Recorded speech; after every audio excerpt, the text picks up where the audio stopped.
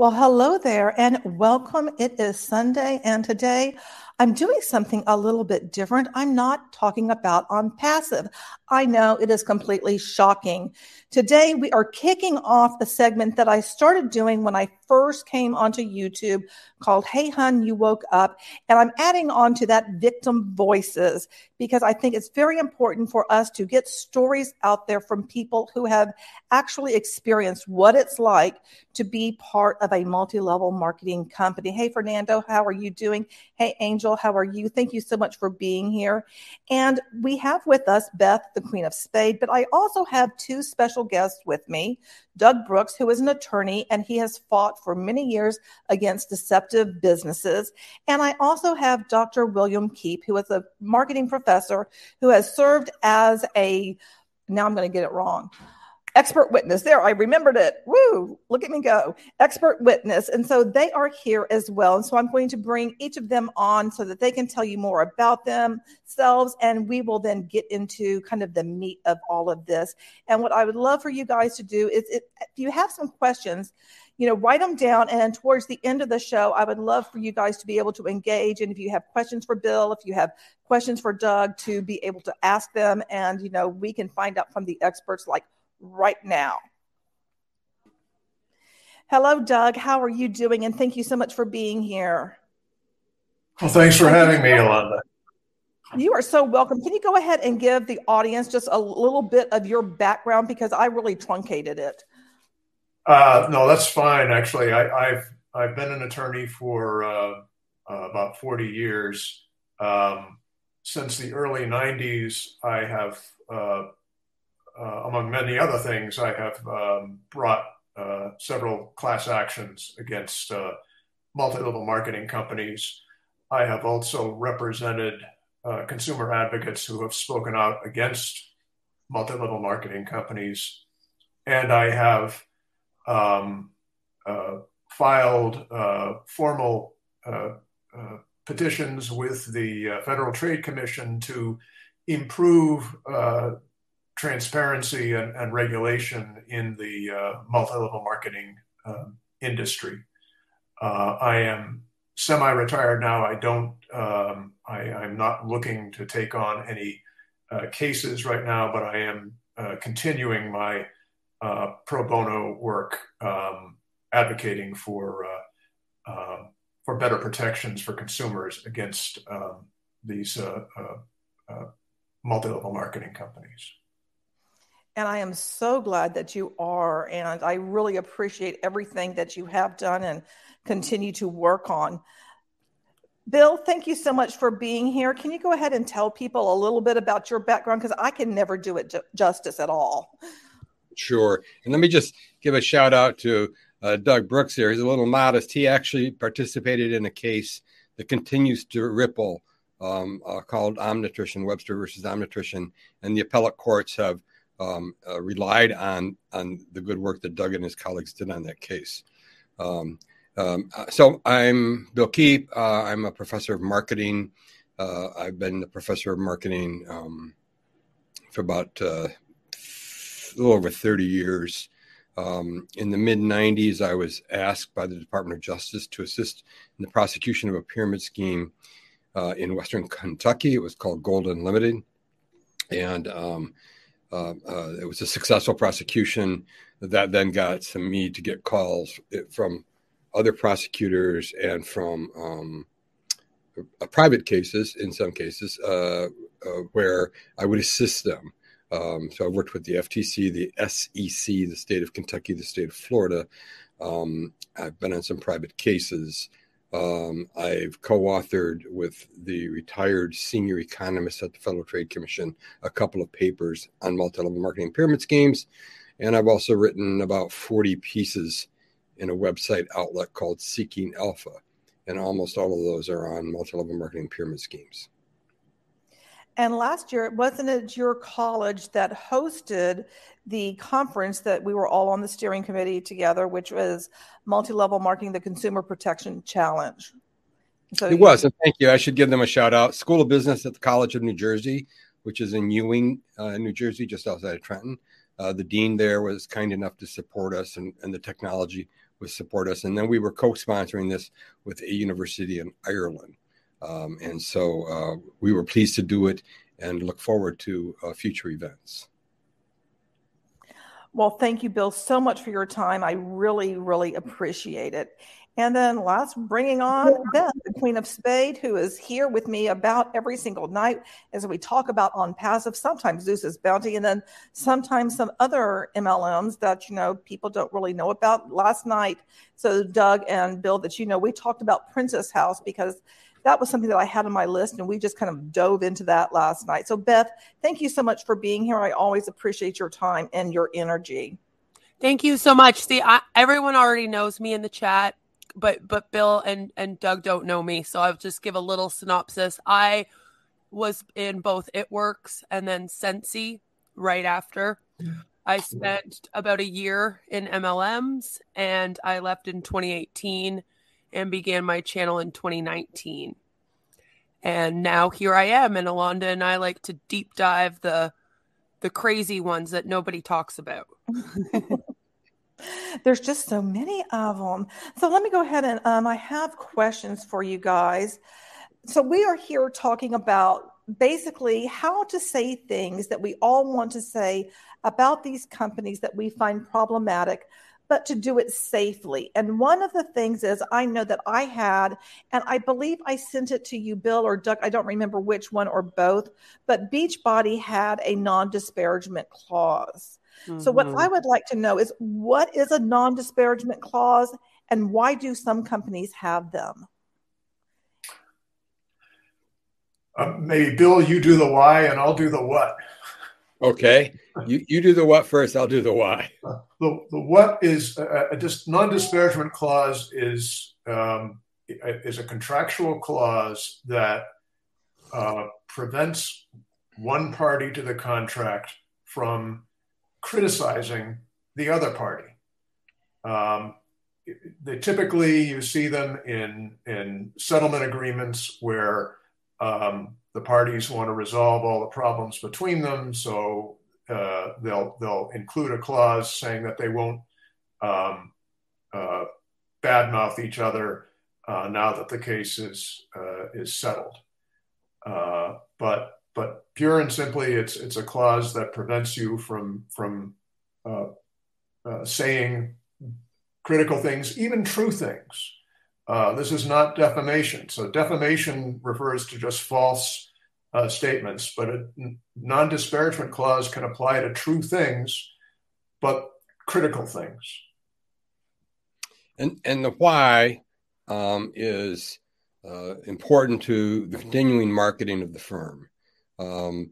Firms rely heavily on reputation. Multi-level marketing firms in particular rely heavily on word of mouth.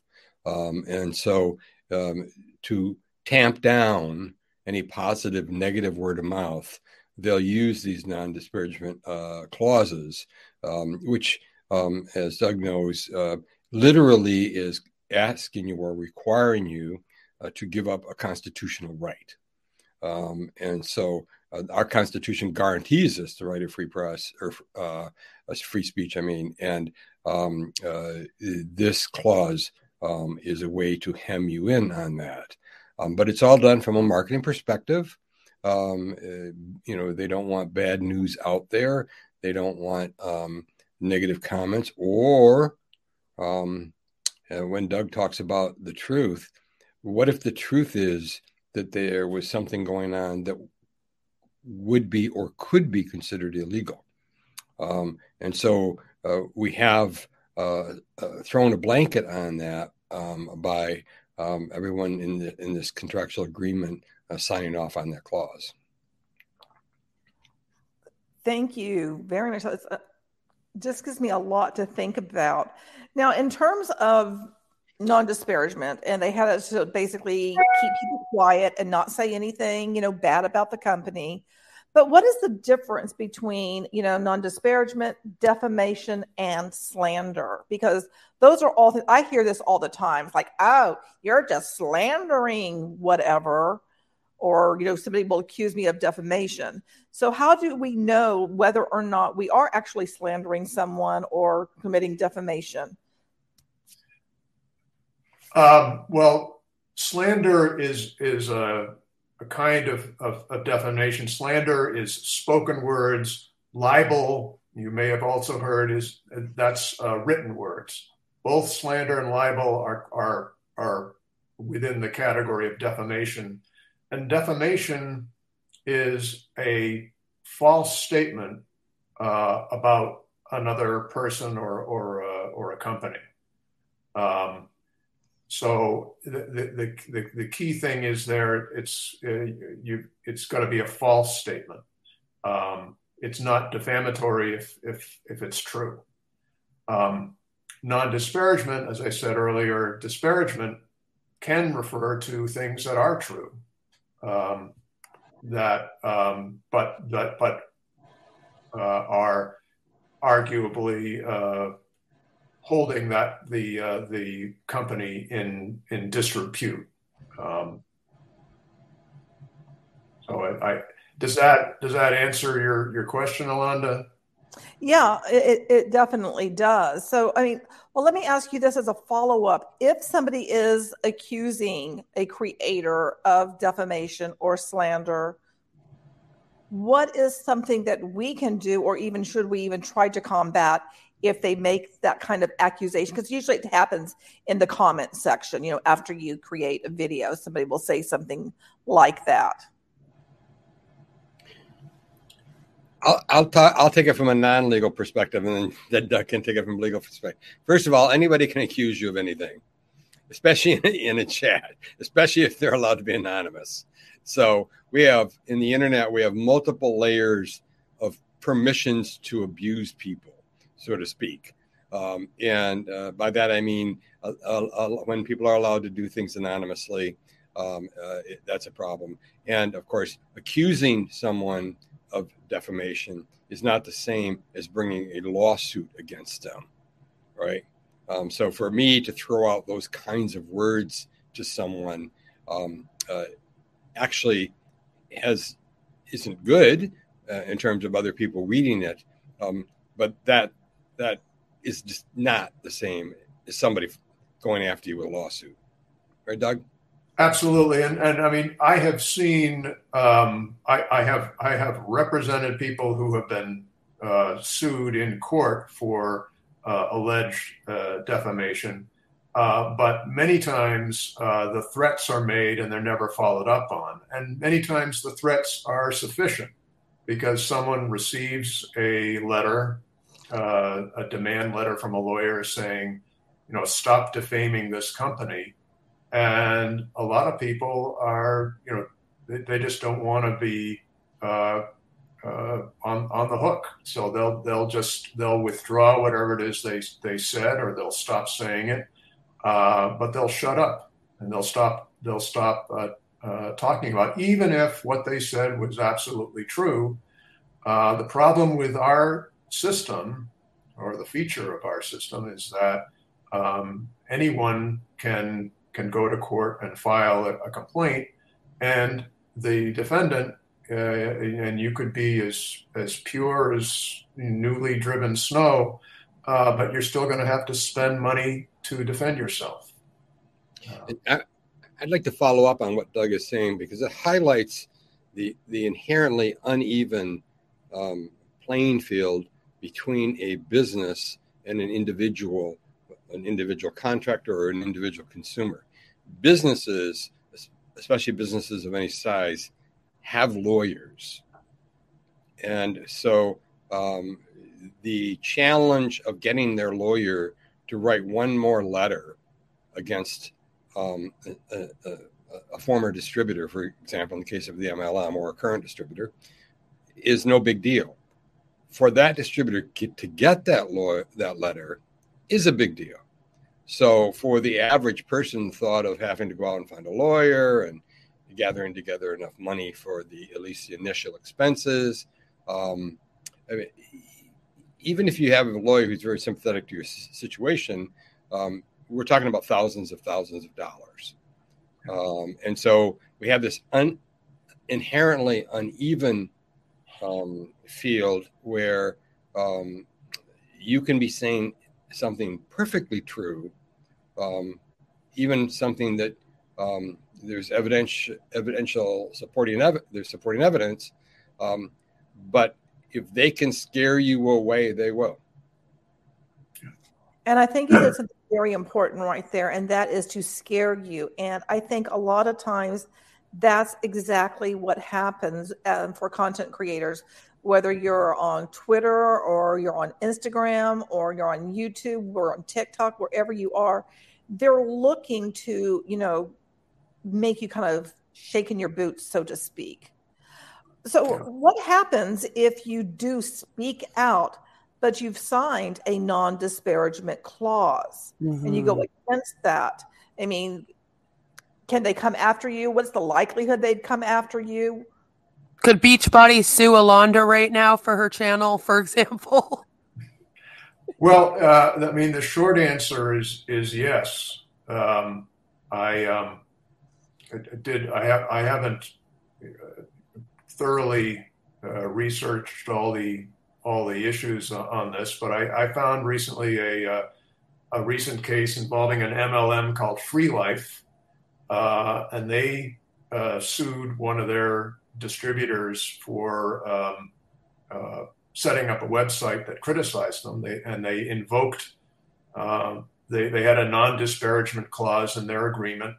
And this guy had signed up as a distributor, and that means, he's gone to the website and he's clicked on a box saying, I agree to all these terms. And the terms are, there's no negotiation over those terms. It's what lawyers call a contract of adhesion. It's a take it or leave it. And we check on these boxes all the time whenever you go to a website or you buy something. But at any rate, this guy had checked the box, and it turns out the contract had a non-disparagement clause in it, and subsequently the relationship broke down, and he set up a website that was critical of the company, and they sued him. And the judge, the district court judge, a federal district court judge in Texas, said that. First of all, non-disparagement doesn't mean it has to be false. It can be a true statement. So even though what the defendant said about the company was true, that didn't mean it wasn't non-disparagement. And second of all, that what this judge said is that constitutional rights can be waived. You can agree not to assert your constitutional rights, and you signed a contract, and I'm going to enforce it. So here's a guy. I mean, that's the risk that Bill and I are concerned about, is that people sign these things. They have no idea what they're signing, and they may find out later on that that if the company decides they want to take an aggressive approach, they could be on the receiving end of a lawsuit. Yeah, because when you go in to the E-Suite to become a consultant for these companies, as soon as you click accept to their consultant agreement, in a lot of cases, you're just automatically agreeing to that non-disparaging. It's not like they completely explain it to you. It will be in small print. Most of us don't take the time to read it. Let's be honest. We don't read the policies and procedures in the small print. So I think it is true that most of us don't even realize that we're signing one of those when we become a consultant automatically with most of these companies. Yes. I think that's right. And I think we need to at least accept some of that responsibility ourselves, right? I mean, if you sign a mortgage to buy a house, there's that mortgage document is going to be multiple pages long. And in some states, they've actually made a law that you have to have a lawyer as part of that process. Now, I don't think all states, but some states. I know I live in Connecticut, and Connecticut is one of those states. So the part of the responsibility is ours in the to be informed consumers. And the irony here a little bit is that you are joining this to pursue a business opportunity, and you have to have your business hat on. And in my experience and the things I've read in cases, multi-level marketing cases, is that's not usually the case. People at the point of joining are excited about the possibility of what could happen here, but they really don't have their business hat on. And those contracts not only include non-disparagement clauses, but often include forced arbitration, where you agree that if there's a difference between you and your company, you will go to an arbitration situation, and that you will not go to court. Arbitration is going to end up being a little more favorable to the company. You've given up your right to go to court. And so those are all, I think, real problematic and very common in this industry, which, I'll just add this last comment. What kind of a business feels compelled to compel you to give up your constitutional rights? Yeah, an unethical one. Makes you kind of go, So Angel asked this question: could a person caught up in a non-disparagement battle while telling the truth claim whistleblower status?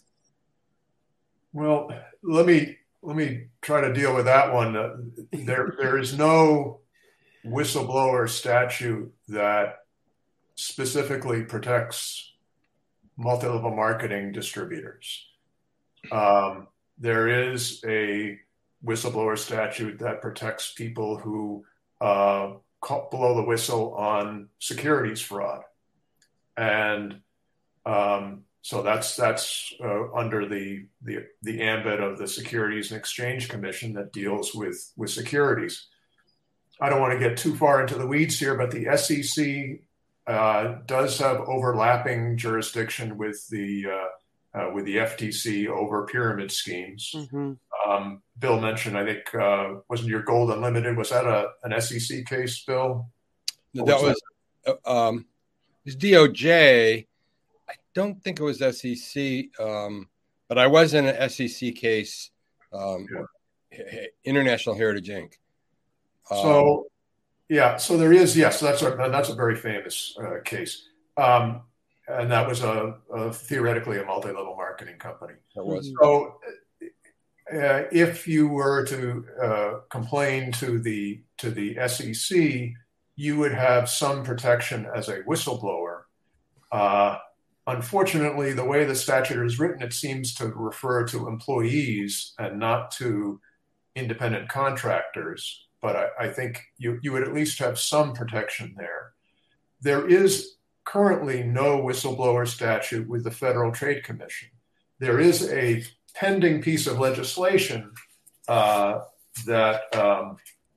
it's it's HR 6093 that would provide a whistleblower procedure for people who make complaints to the Federal Trade Commission, and that statute would protect multi-level marketing distributors who make claims about their company. But getting anything like that passed in Congress today is really a tough battle. So I'm not going to hold my breath waiting for that one to pass. But it is encouraging, at least, that representatives in Congress are at least cognizant of this issue, and at least some of them want to do something about it. There is a whistleblower statute for the, or I guess it's another proposed statute for the Consumer Finance Protection Bureau. And there are some protections in specific areas, like under OSHA, which deals with workplace accidents and conditions. There's protection for people that report those types of violations. There's some protection for people who report civil rights violations like discrimination. But unfortunately, there's nothing that specifically protects multi-level marketing distributors who complain about deceptive practices by their company. I'll add just a couple of things to what Doug's sort of a non-legal issue. First of all, a lot of people think of the SEC as dealing with publicly held companies, which would be correct. It's a good way to think about it in general. But Doug is right that the SEC has overlapping responsibility with pyramid schemes, and I am familiar with, and I know Doug is familiar with, pyramid scheme cases brought by the by the SEC that were not apparently publicly held companies. These were not companies that had already registered with the SEC as an investment, et cetera. And so if you were in doubt, the prudent thing to do would be to contact the SEC. And just send a complaint there. They do talk to their colleagues at the FTC. So if it's not a publicly held company, you don't have to scratch the SEC off your list because they're also interested in pyramid schemes. One other point I just want to make, and that is that we're talking about anti-defamation or non-defamation clauses, et cetera. It depends on the words. In other words, I shared with a lawyer some language from an MLM company that spoke to, it was a non-defamation clause that spoke to making public statements. And a lawyer, a government lawyer said to me, just as an offhand, I'm not sure this forbids them from going to law enforcement. So those anti-defamation or non-disparaging, those non-disparaging clauses, the wording is important. I'm glad you brought that up because there's both the speech issue, the talking about people who like Alonda or your colleagues in the YouTube world who speak out against MLM. There's that speech issue, but then there's also the issue of do these non-disparagement clauses preclude you from going to law enforcement? And many of these clauses, if you read them literally, they would apply to that situation. Now that invokes another part of the First Amendment, because the First Amendment doesn't only protect free speech; it also protects the right to petition the government. So you've got another whole set of issues here, and I think I'd like to be able to say that there's a clear, unmistakable guarantee that you are protected if you want to exercise your First Amendment rights, but that unfortunately, not every judge in every court agrees with the idea that you can't waive those your constitutional rights. In fact, there are many cases that have held that you can.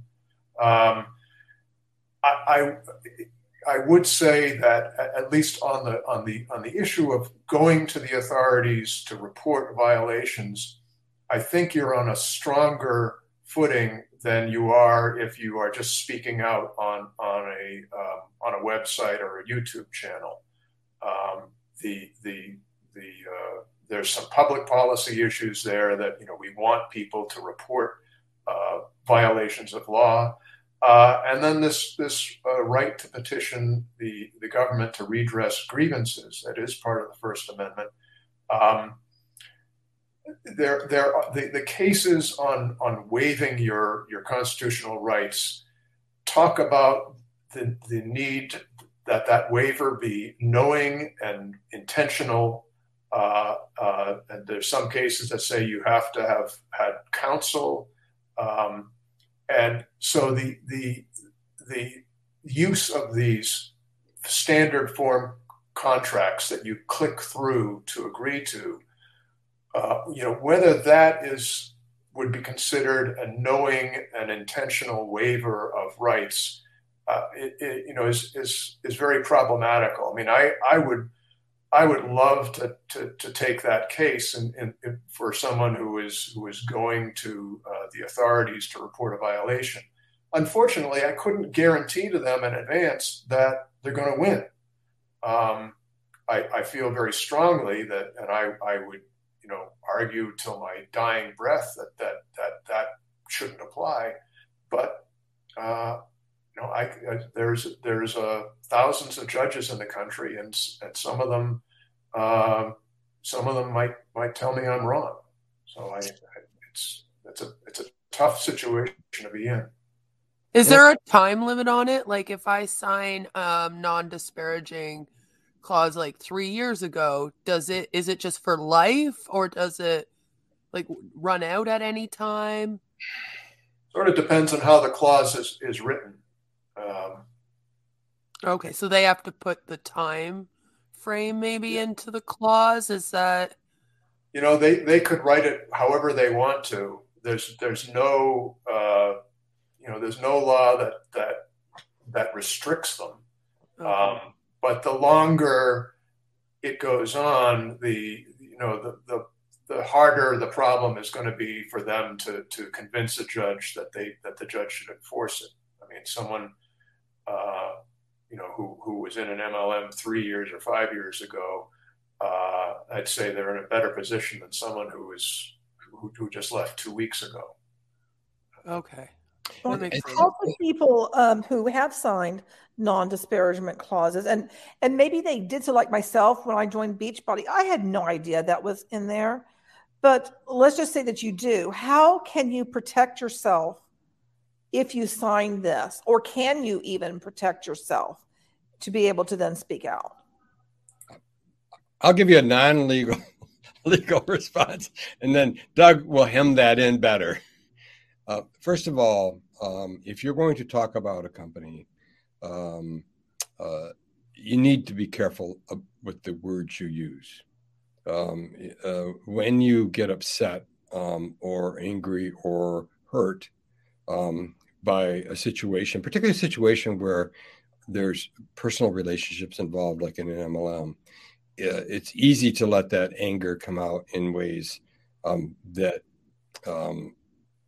can trigger a company response. I've said a number of things about a lot of companies over the years, sometimes in writing, and I've always done it in ways that either raised questions or I softened my language with regard to what might or might not be going on. So if you come running out the door screaming and yelling that this and that is all true and that this ought to be shut down, sort of thing, I think you're drawing attention to yourself. And if you're not using your language carefully, you're much more prone to get a reaction. I think that, yes, I see that Jamie Smith said, in my opinion, I've used my opinion as well many times. And so I just think that the word choice matters. And the other thing I would just say in general is, so now I've been, I consider myself a critic of the industry now for 25 years. And Doug, maybe even a little longer, I'm not sure. I have gotten information from all kinds of sources, and I've shared information to other people without having to reveal sources. In some cases, I didn't even know the source. I got an anonymous email, let's say. Now, the key there, of course, is what kind of evidence do you have? And so, in fact, I think that's really an important part of the consideration. You have to put yourself in the position of the person that you want to act, which maybe, let's say, the Federal Trade Commission. Well, the Federal Trade Commission is made up with a lot of lawyers and a lot of economists, and they're going to be looking for evidence. So that's part of it. And I just saw the note about what other phrases. I've used phrases like seems or maybe or other things that sort of qualify the comment because in some instances, I want to be careful that I'm not saying something based on information I have that is not complete. So someone says something to me, and I was like, if that's true, that's pretty serious. And maybe it is, but I'm not going to run out and say that it is. And I think that's really important. Not just MLM companies, but companies are smart. They have smart lawyers. I've been in a position where I've worked with organizational lawyers in-house, and they have a job to do, and MLM company lawyers are going to do their job. So you need to be careful and think about that. I mean, I would second all of that. I mean, that's you are there is a risk here. So whatever you're saying, you better have serious evidence to support it. You shouldn't be just repeating rumors that you hear from someone else. If you hear something, there should be is there a document, or is there an email, or is there can you get confirmation from another source? But you want to be as sure as possible about what you're saying, and I think I anecdotally I think that I'm seeing MLM companies being more and more aggressive in terms of looking at what people are saying on social media. I think the industry is waking up to the fact that there is this there are people out there that are speaking out and they didn't used to have to deal with this. When I started bringing class action cases back in the early 90s, a lot of victims of MLM didn't know that that there were other victims out there. The internet was very new, and people just hadn't discovered each other. And my experience is once people did realize that there were other victims and they found each other, then more and more of them were willing to speak out. But now, because it's become so easy to find people of like minds, this is it's becoming a bigger factor, and companies are getting more aggressive in terms of trying to protect their reputations. I would even go so far as to say companies are afraid of you. And everything Doug just said describes that transition from the industry controlling the narrative for decades, literally decades, to the industry feeling as if it's losing control of the narrative. Articles in well-regarded publications, not just the local newspaper written by a local journalist, but by serious journalists who have done their homework, who are working with national, in some case, international publications. What's tagged the anti-MLM voices out there. So the industry is scared that they will not be able to maintain the kind of tone about the MLM opportunity that they have maintained for quite a while. There's another people for myself speaking out.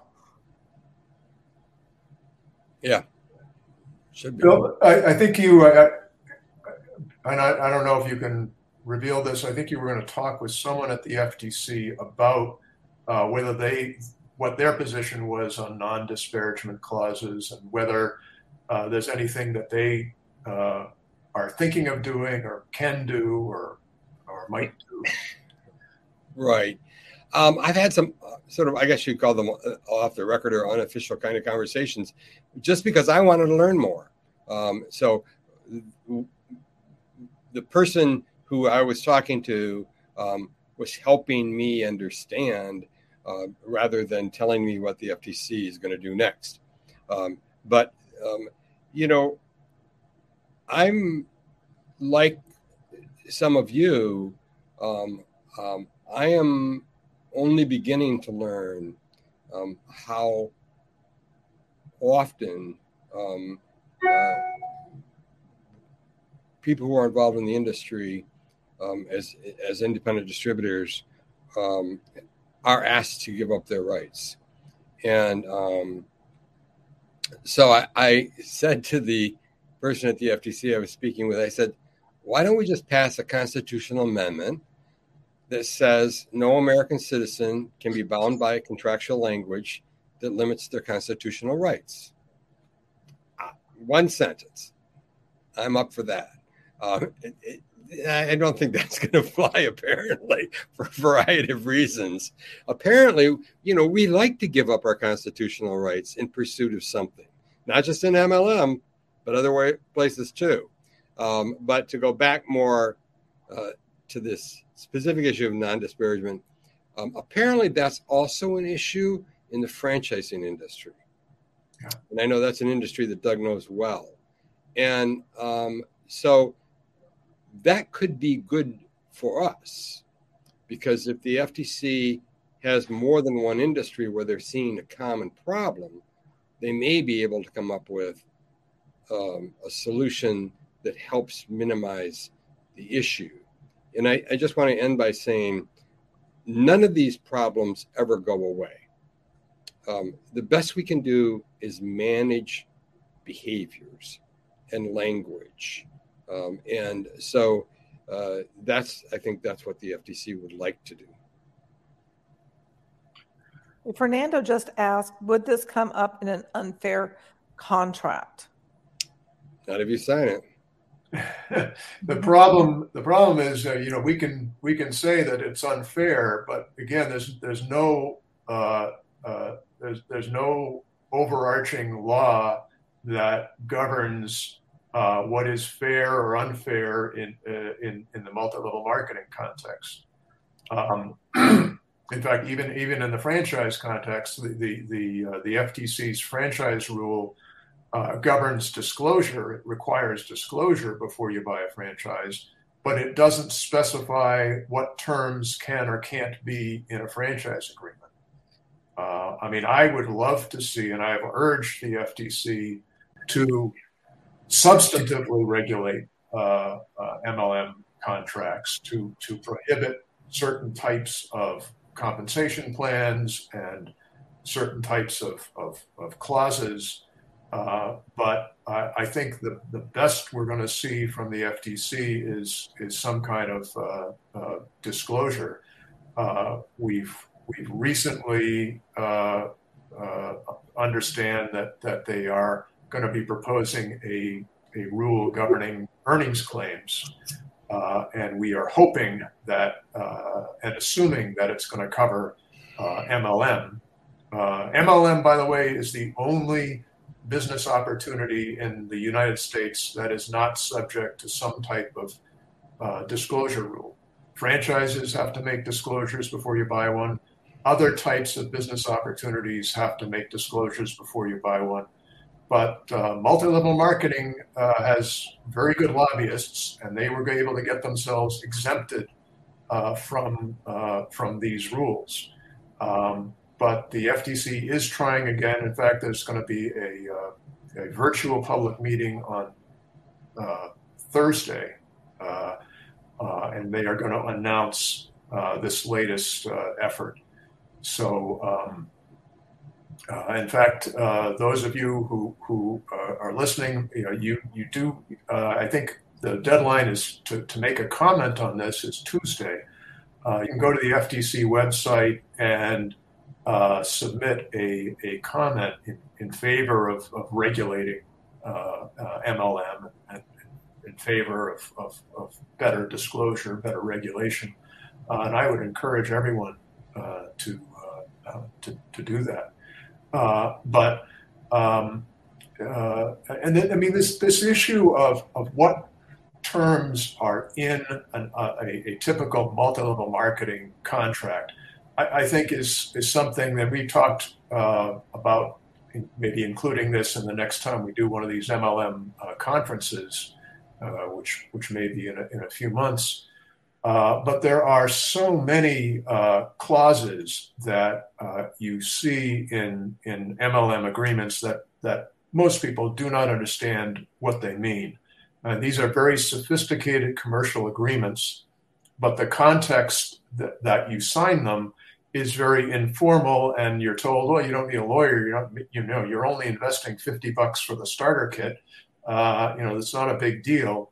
And then you find out maybe a year or two later that you've signed a 100-page agreement that has got not just non-disparagement clauses, but arbitration clauses, disclaimers, non-competition covenants, all sorts of things that maybe if you had a lawyer, you'd understand what you were getting yourself into. But you probably didn't even read it, or if you did read it, you didn't understand what it meant. Sorry to sort of go off on a tangent here, but it's a serious problem with this business concept. I just saw the comment from Fernando about Australia. Fernando, we have consumer protection. We have some regulations to protect consumer contracts, but the MLM contract is not considered a consumer contract. Correct, Doug? That's right. In fact, when we talk about, I wanted to bring this up with the non-disparagement issue, but there is a federal statute that protects consumers who criticize products that they buy. In fact, the FTC is responsible for enforcing this law, and they have cracked down on companies that have put non-disparagement clauses in consumer agreements. But the law is very specific that it does not protect independent contractors. And if you're an MLM distributor, one of the things that contract says is you're an independent contractor. You're not an employee, and you're not just a consumer. You're theoretically a business person. So you're not protected by this statute that otherwise it does protect consumers who post, for instance, if you post a review of the lawnmower that you bought or something, or the washing machine, you are protected there, but it doesn't. That law does not protect MLM distributors. That's so funny too, because when you think about it, the distributors are the main customers of the MLM. So it's just kind of funny to me that it seems to be in this gray area. Well, what you're pointing out is exactly right. The industry likes it both ways. Mm-hmm. If a company gets accused of running a pyramid scheme, often part of that complaint will be that the company cannot demonstrate retail sales to a non-distributor customer base. Yeah, you have to do the recruiting, right? It has to be based mainly on the recruiting for that. So the answer the MLM and the Direct Selling Association make is that these distributors are customers. Mm-hmm. So when they want them to be customers, they want them to be customers. When they don't want them to be customers, they want their employees all of a sudden. Distributors who are signing contracts. Yeah. And so, yeah, and I think I just want to back up for one moment and just talk about what's the purpose of complaining? In other words, if you're going to complain, whether it's publicly or to truthandadvertising.org, that nonprofit that does good work in this area, or the National Consumer League is a nonprofit that looks at this area a bit, or why are you complaining? What's the goal, right? Now, it could be just one event. Okay, you just want to kind of get it out there. But I can tell you that, if the purpose is to try to facilitate change, then the complaint behavior needs to be purposeful and well-informed.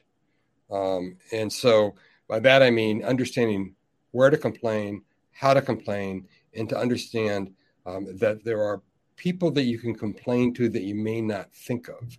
So, for example, if someone asks me who they should complain to, I'm setting aside the non-disparagement clause for a second. But if someone asks me who to complain to, I would say the Federal Trade Commission, of course, and I would copy my congressman and I would copy my 2 senators. And I would send a copy to the Attorney General of my state. Those are the people who can bring long-term change, whether it's change in enforcement or change in laws. If you wanted to also send in a comment to TINA.org, TINA.org it has lawyers on staff, and they write letters to the FTC and others as well. But if we're talking about change, then in fact, we've got to get to people who can make change happen. And so the chief enforcement people, FTC, SEC, if you think that's appropriate, Attorney General's office, those are the chief enforcement people on misleading claims, possible pyramid scheme charge, misleading product claims. It may also be the FDA if it's a nutrition type product. In fact, the very first MLM post-World War II that is now owned by Amway, called Nutrilite, got in trouble with the FDA, not the FTC, because of their product claims. And that was way back in the 50s. Could you also report to the CDC if you're finding the illegal medical claims, for example? Does that help? Because I've done a lot of that, so I'm just wondering. Yeah, I would go with the FDA. The CDC, I don't know if they have an enforcement arm. And they do a lot of research and they disseminate a lot of information, but I don't know if they have an enforcement arm. Do you, Doug? No, I don't think. I think you're right. I think it's that the issue there should go to the FDA. And I couldn't agree with you more on every one of your points, Bill, on because it's just one of the frustrating things about what we've done over the years is the victims don't like to complain, and this just until a few years ago the FTC, and you've analyzed these things, Bill, but they did consumer fraud surveys of different types of fraud. And they consistently found that victims of pyramid scheme type fraud are the least likely to complain about what happened to them, as opposed to other types of consumer issues. So that all of these agencies, and especially your elected representatives, need to hear from you. They need to know that there is a problem here. If people don't say anything, there's no way for them to know. And it's so easy to communicate with these folks because they all have websites. You can go to your congressman's website, and there'll be a form there that you can fill out online, and you tell your story. Cut and paste whatever you wrote to the FTC. I hope you did write to the FTC. Write it. Do the same thing with your congressman. It and the more people that do this, the better chance that something will happen. Now, would it help to also write to the Attorney General in the state that the MLM is actually located in? Because, for example, I'm here in Canada, and I'm fighting a lot of these U.S. companies that have put, headquarters also in Canada. So they're kind of in both countries, but the main headquarters is in Utah or somewhere in the States. So would it also be helpful if, for example, I wrote to the Attorney General in one of those, like in California, let's say, or? Yeah, I think that would be very helpful. And as a citizen of the United States, I have to apologize to you for living in a country that is the world capital of an inventor of MLM. Yeah, thank you for that. Yeah, I agree. It is harder here to fight it. And I saw the note about making up a video about complaints. I certainly could work on that. Maybe Yolanda would help me or something. But the issue here, imagine, if you will, a political map or spectrum. So if we can assume that politicians want to be reelected, just as a baseline assumption, let's not assume that they're corrupt or that they want to take people's money or anything. They just want to be reelected. Okay. And I worked full-time for a U.S. congressman for a year. So it's a job, actually, getting reelected. It's a lot of work, and it takes a lot of money. Now, if that congressman happens to have an MLM headquartered in their area, then there are also employees of the MLM that are in that congressman's area or congresswoman's area, and those employees vote. So you have some members of Congress who represent areas that are deeply, deeply connected to the industry. You mentioned Utah, that's certainly one of them. I'm a native of Michigan. Western Michigan is the home base of Amway. I think Mary Kay is in Texas. It is. Yeah. So now imagine, though, that, we have over 400 members of Congress and 100 senators. Some of them are very concerned about consumer protection. But here's the rub, and as Doug was just describing it, if I go on to the website of congressperson in Illinois or something, the first thing they're going to ask me is, where do I live? Yeah. They don't want to hear from me. They want to hear from you, the citizen of Illinois who lives in their district.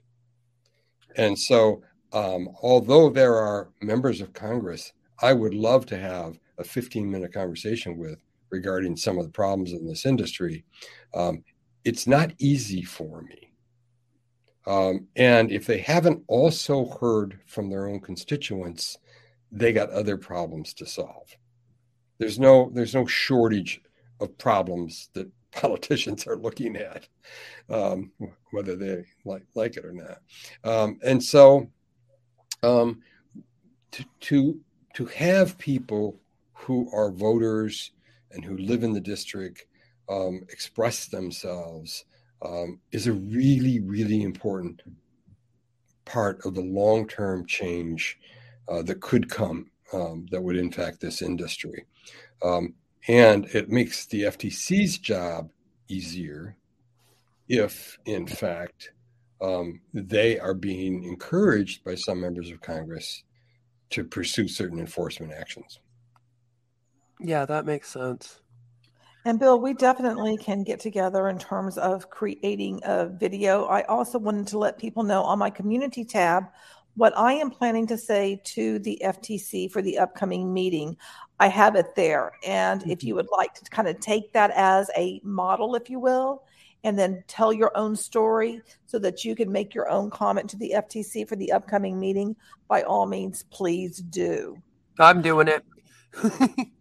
Now, something else that I want to ask you guys is about SLAPP lawsuits and how they relate possibly to, this non-disparagement, to the defamation and all of that. I mean, nobody wants to be involved in a frivolous lawsuit, but it does seem sometimes that some of these, like, I have received cease and desist letters, and I know, Doug, you are very familiar with the ones that I have received, that it seems almost like that's what they're trying to go after. It's really a slap lawsuit, or am I totally, off in never land?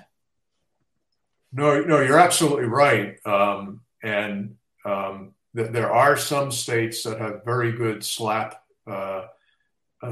statutes, and that stands for strategic lawsuit against public participation.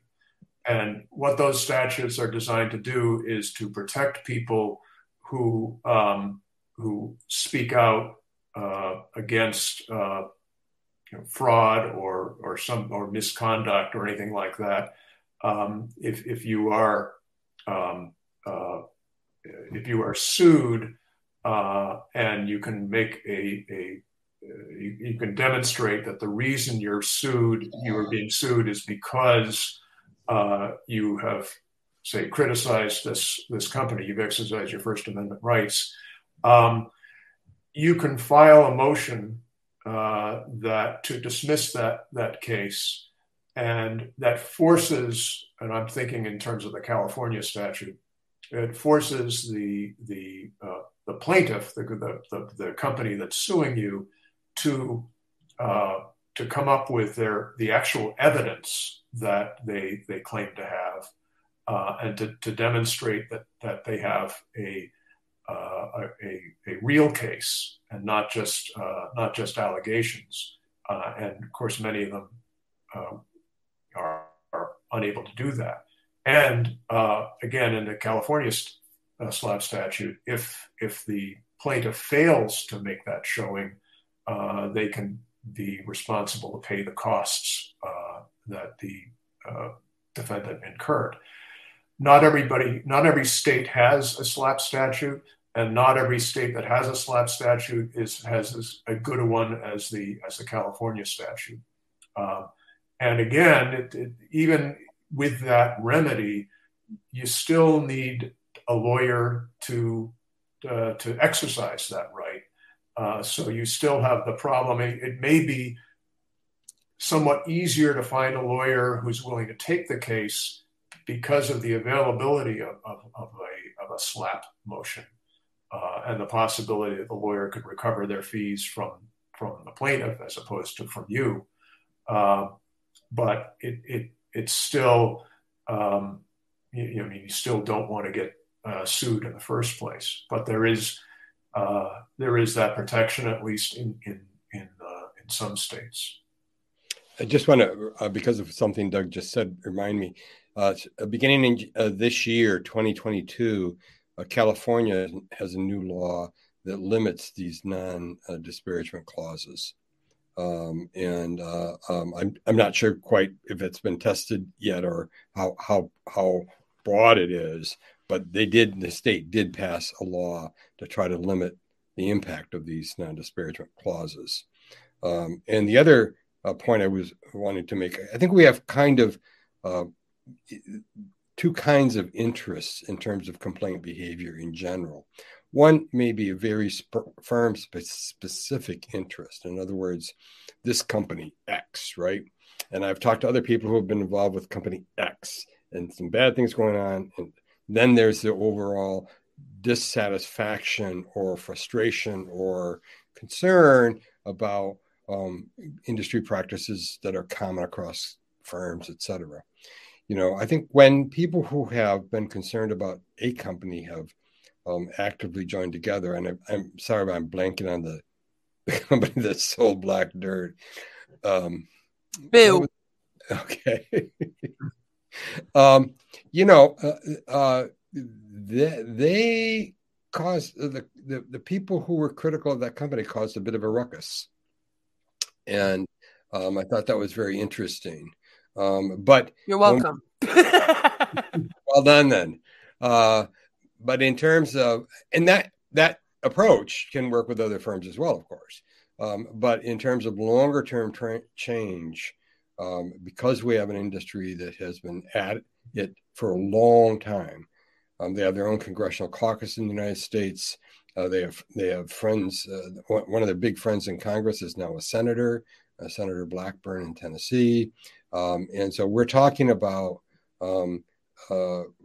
formidable ties to the centers of power in certain states and certainly in D.C. Doug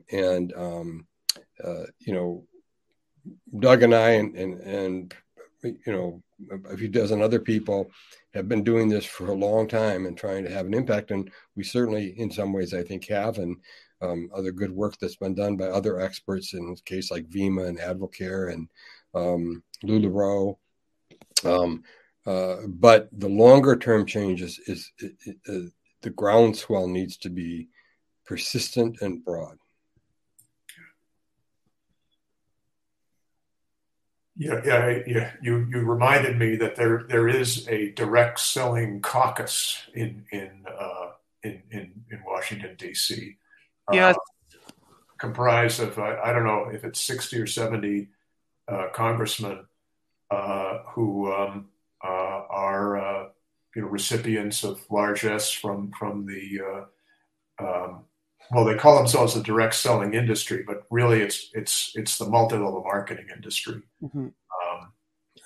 The direct selling association is almost completely comprised of MLM companies at this point. And the true direct sellers are either they don't exist or they've left. Yeah, even their board is composed of people that were either CEOs of an MLM in the past or they still are now.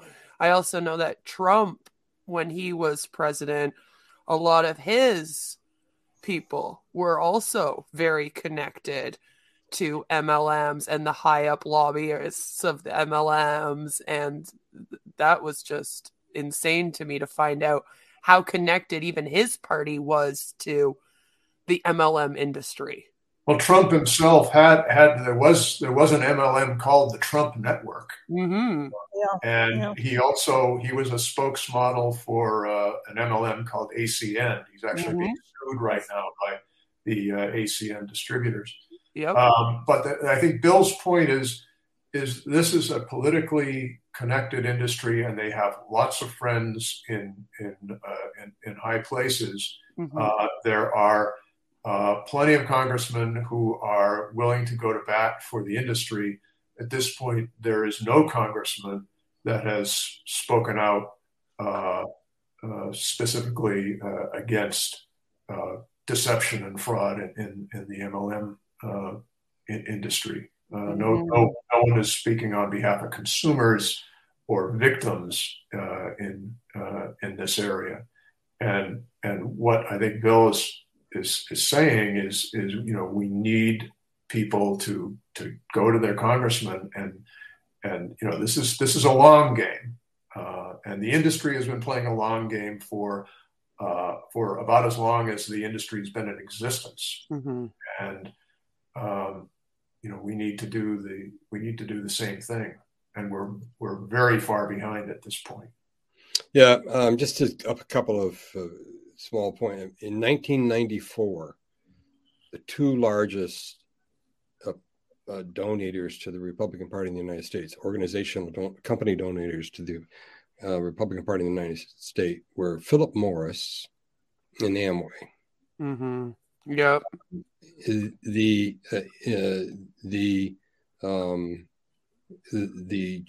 U.S. Chamber of Commerce has been tied to this industry since either the early 80s or late 70s. This industry has created multiple billionaires. Mm-hmm. And money is important, and money is used to scare people and to accomplish things, etc. But don't underestimate the voice of voters in expressing their concerns and getting their member of Congress, their senators, to move on something, particularly that is important to large numbers of constituents. So would that be like the next best thing to do, is for all of us to kind of get our Congress people on board? Like, would that be the next good big step for our anti-MLM movement, if you will? If you do nothing else, Do that. find your congressmen's and your state senators' websites and tell your story. It doesn't have to be fancy language. It doesn't have to be, you don't have to get into the technical legalities of it all. Mm-hmm. Talk about how you were recruited, how much money you lost, what happened when you tried to get out, and it, the key thing is to make clear that you want something to be done about this, not just this company but this industry. And I think that's really important what you said, that it doesn't have to be fancy, because I do feel like some people may be scared to go that way because they think they have to put some big fancy letter with a lot of legal jargon or something in it. So I think it's really important to put out there that it doesn't have to be that. You can just write them, tell your story, say, please look into these laws again. Yeah, I think, and Doug, I don't know about this, so correct me if I'm wrong. If in fact you had a bad experience with an MLM and you wrote to your congressman and you said, without going into specifics, I certainly would encourage you to learn more about this industry and to work with the Federal Trade Commission. Would that violate a non-disparage clause? I certainly, if you're not identifying that your company, you're not. I shouldn't say that, because who knows how these clauses are written, but I suspect most of them would at the minimum would say they're dealing with statements that identify the company. So if you're just talking about the multi-level marketing industry, that's not going to be a problem. Notwithstanding that the dire consequences that I was talking about earlier in this live stream, I think I'll go out on a limb and say I think if you are petitioning your congressman about a problem, I think you are much safer than if, for instance, you're going on to a website or going on to a YouTube channel or something like that. There's much more protection for that kind of petition. But absolutely, if you're just talking about the industry in general, and you can tell your story without identifying your company.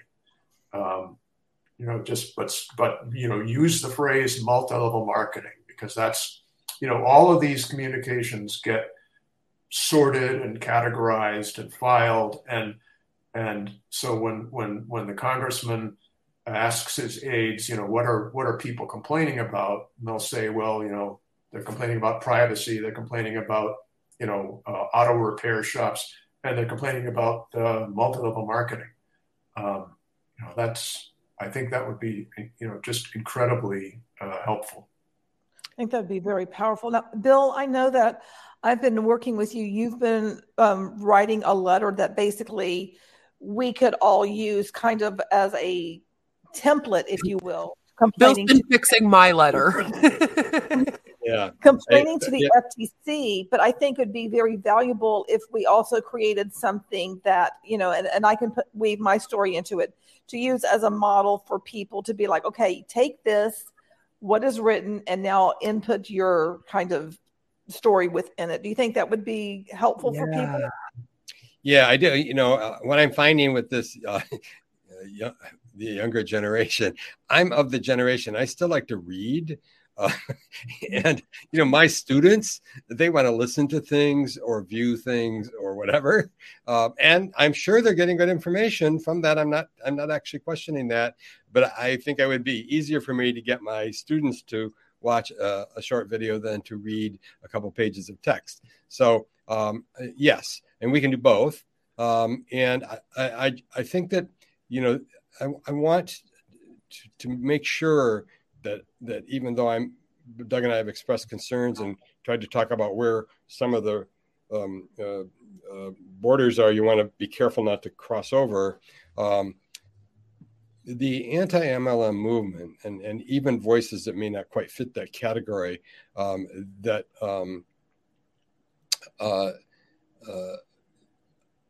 sorry, I just saw the note from Jamie, but the anti-MLM movement and the voices that have come forward, even if it doesn't quite fit that category, have and are making a difference, not just with the industry, but also with regulators. They're hearing that too. And so, the people who are expressing themselves through social media, that's part of it. But we need all those components. So expressing yourself through social media isn't enough if you're member of Congress and never knows. So we need all those. And I noticed that question from Jamie Smith. We're recommending not naming the company, particularly if you think that you've been constrained or by a non-disparagement clause in the contract you signed. Even if you haven't, of course, sometimes some countries will write you a letter, and threaten to bring a suit against you or something like that, even, as Doug mentioned earlier, if they really don't have a good basis for it. So it's a judgment issue, and it has to do with the language of the contract you signed. Doug? Yeah, I agree. I mean,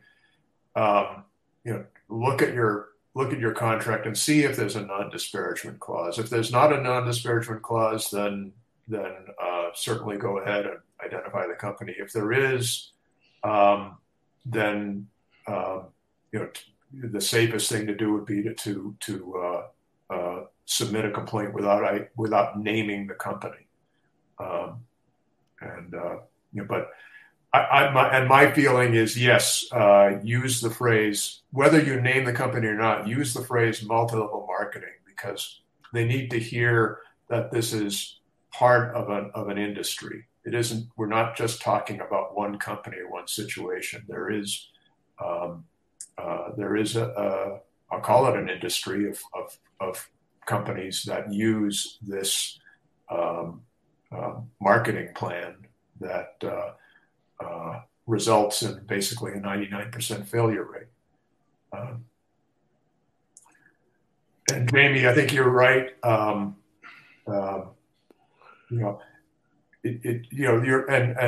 a number of the questions that people are asking are prompting me to, and I think Bill too, that we need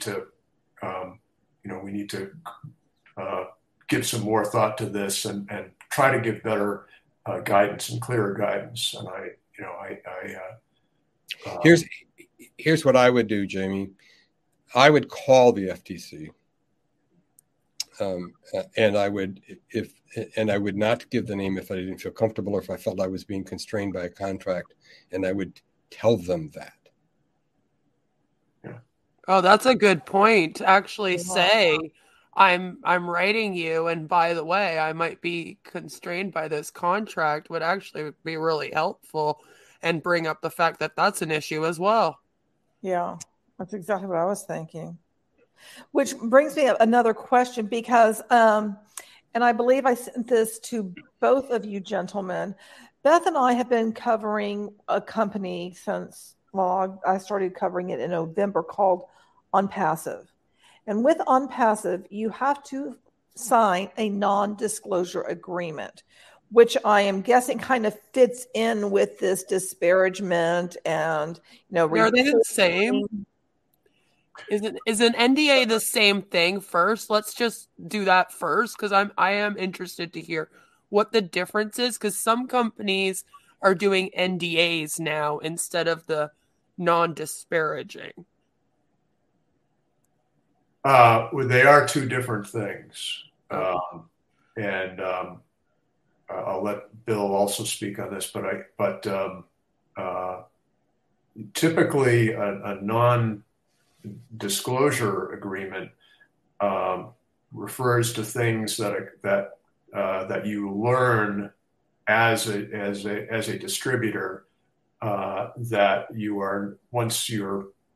you're not allowed to disclose to anyone outside of the organization. For instance, many MLM companies are very careful about their distributor lists. Even people that you recruit, once you've recruited them, they become part of the trade secret of the company. And there's usually a clause in the agreement that prevents you from disclosing trade secrets, and that includes your downline. So the thing that they really don't want you to do is take your downline list and go to another company and recruit all those people into the other company. I mean, there are scores, probably hundreds of lawsuits around the country between MLM companies and their high-level distributors on this issue. Someone who leaves an MLM for greener pastures, and they try to recruit their downline to go along with them. So that's where I've seen NDAs crop up. But again, you have to look at the clause and find out what is it that they're trying to protect. What's the information that they don't want you to disclose? Right. Now, I have another question that I don't know if it relates to that or not, but since we're talking about disparagement and defamation and all of that, now when Beth and I do our live streams about OnPassive, we're using their own content. We're using, videos that their members have created, or that the CEO, like his words, and we're having commentary about that. How does that fit in with disparagement and all of that? Well, I don't know about the commentary part yet, but I have often used language from firms or the Direct Selling Association in what I've written, and I think it's the right thing to do. Doug may correct me and maybe help me out if I'm wrong, but I think it's really important. Words matter, and so we need to let people know the words that are being used by this company, and we can do it in a way that doesn't even require comment. Sometimes the words speak for themselves. And people just look at the words and go, "Oh my God, that's awful." Yeah, I think on YouTube though, in order for us to get out of getting like a copyright complaint and whatnot, then unfortunately we have to commentate. Yeah. Right. And so whatever you need to do, I'm just reinforcing. I want to reinforce this notion that the using other people's words against them. In fact, if you look at a complaint that's filed, often that complaint, that say in a class action or even in a pyramid scheme brought by the government, that complaint will often contain words from the company themselves. So that works. One last thing I wanted to, just because I saw that note from Jamie about income claims and health claims and giving examples, and crucial to name the company, et cetera. Try to think of this as a process, and that whatever you're communicating with the Federal Trade Commission, for example, initially, may or may not be the end of the conversation. So in other words, you need to give them enough information to make them interested, but that isn't necessarily the end of the line. And so you may have time to provide other information. I think that's really important, because I mean, you said it earlier, Bill, or maybe you did, Doug. I don't remember. I'm sorry. That this is a long game, that we're looking at this, over time. We're not looking for, wiggle your nose and boom, the problem is solved. We have to go at it knowing that it is a process, a step-by-step thing, which brings me back to the meeting that's being held this week by the FTC. This is why it's important for people like myself, like Beth, victims of MLMs, to speak out so that we can maybe have that first step so that those income disclosures are more forthcoming than what they are typically. Yeah, let me just reinforce that. Could you imagine one of the most positive things that could happen is for the FTC to be surprised of how many people were interested in this problem? That's one of the most positive things that could happen. And to show you how it works the other way, when the FTC was doing the rulemaking, the business opportunity rulemaking process that finalized in 2011, during that process, they got, I think it was 17,000 comments, almost all saying the same thing and almost all from the industry. The industry, in fact, engaged in a letter writing campaign to influence the FTC. And it worked. Or at least it worked to a degree. They got what they wanted. I don't want to claim that that's the only thing that did it, but it certainly, I think, had an impact. Voices of concern, or even just voices of, I want to hear what the FTC is doing about this. The best thing that could happen would be for the FTC to be surprised by the magnitude of the issue. That would be fantastic. Yeah. Because I think that would speak so much of, like, we really do have a problem. We can't ignore this anymore. And I feel like part of the problem is that they don't understand how big of a problem it actually is. It's hard. Some of them do, but it's hard to, yeah. I mean, Doug's right. Some do. It's hard to know what they know. They're very much, each government entity, each country's federal government does things differently. Here we have the Federal Trade Commission. It's a 5-person commission. It's appointed by the president. 3 of the 5 are of the dominant party, the president's party. Am I right about that, Doug? Yes. So no more than 3 from any one party. Right. So as a practical matter, it's and now so we have a majority of Biden appointments on the FTC. I don't know if that last one got approved by the Senate yet. I don't know. Yeah, I've got to take a break for a couple minutes. I'll be back. Yeah. Thanks, Doug. So the regular, I mean, the FTC, which I think was formed in 1914 or whatever, I'm pretty sure 14, they have major things on their plate. Mm-hmm. They prevent mergers and acquisitions in the United States that could be harmful to consumers. Obviously, consumer protection is an issue. And consumer protection, I mean, there's credit card fraud, there's identity theft. There's a range of these things out there. So we're looking at it from a certain perspective as we look into the FTC, and the FTC has some pretty important and heavy issues.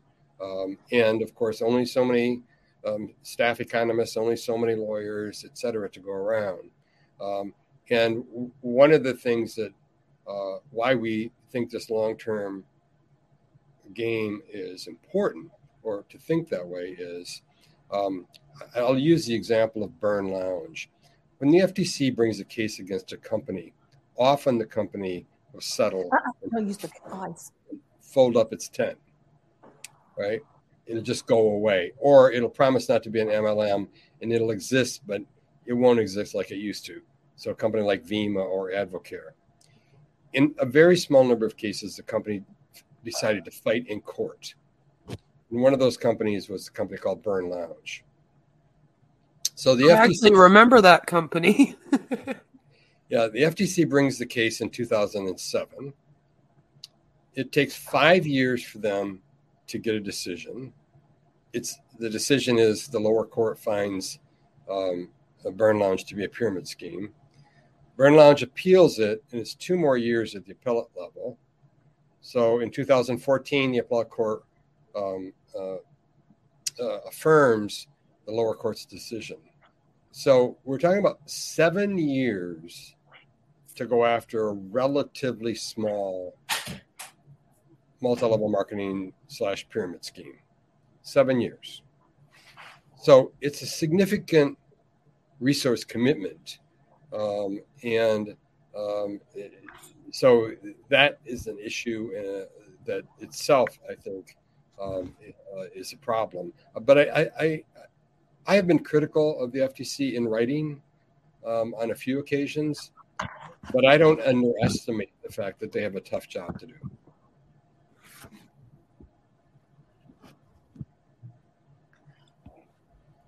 I can't imagine having all those complaints come in and figuring out like what's going to take precedence. I mean, I would presume it has to do with volume of complaints.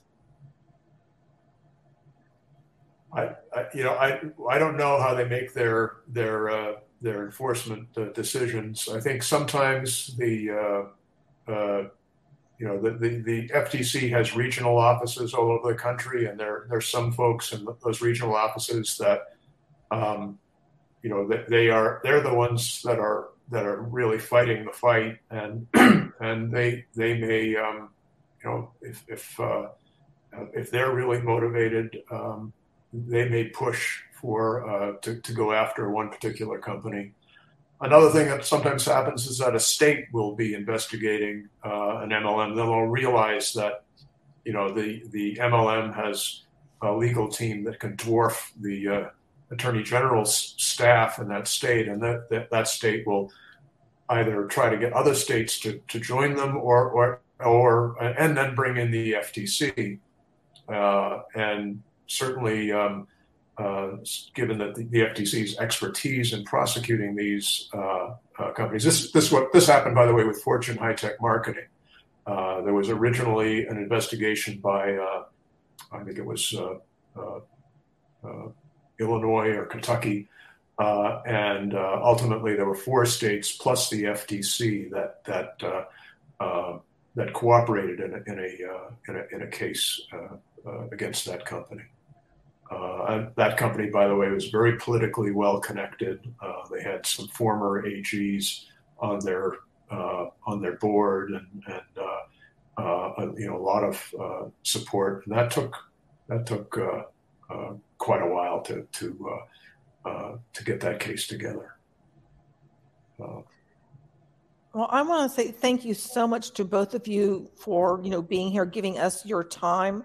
So very much appreciated. Is there like any final thoughts that you would like to give to the listeners so that they have like that one nugget of information that they can like take and use and apply right away? I think what Bill said earlier is the most important thing: is get your tell your story to the FTC, to the SEC, and especially to your congressman. I think we just can't emphasize enough how important that is. That it's not enough. I mean, it's wonderful to go on social media and comment and talk, and that helps because people see it, people read it. Mm-hmm. But the people that make the laws and the people that enforce the laws need to hear this too.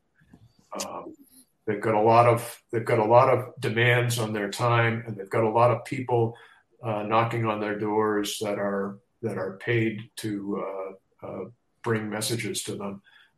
They need to hear from the folks that are really affected by this. And numbers matter.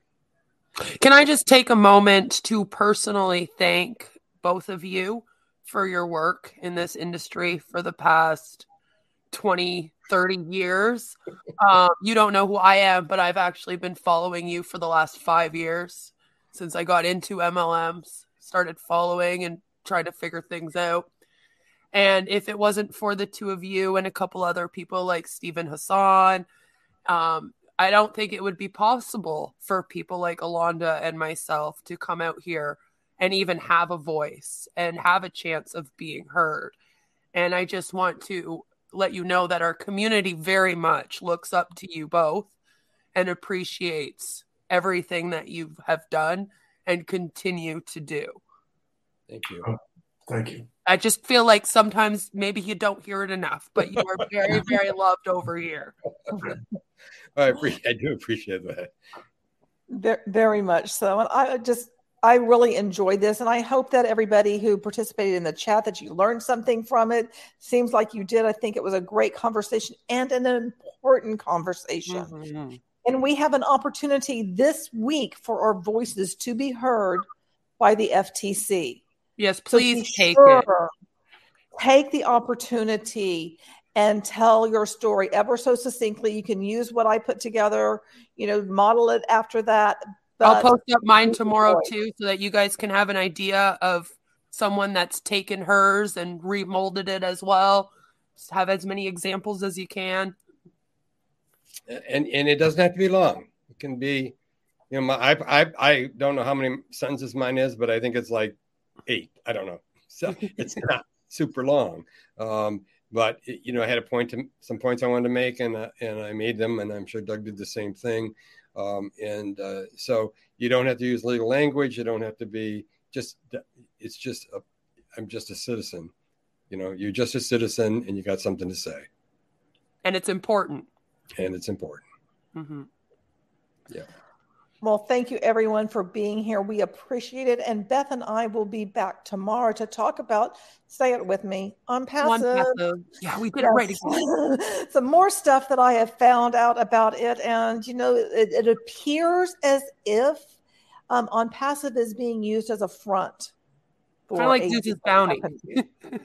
Yeah, just like that, which we talked about on Friday. So thank you so much and have a great rest of your day. And we will be back tomorrow. Doug and Bill hang out for just a minute, and Beth and I will say our goodbyes to you. So everyone else, have a fantastic day.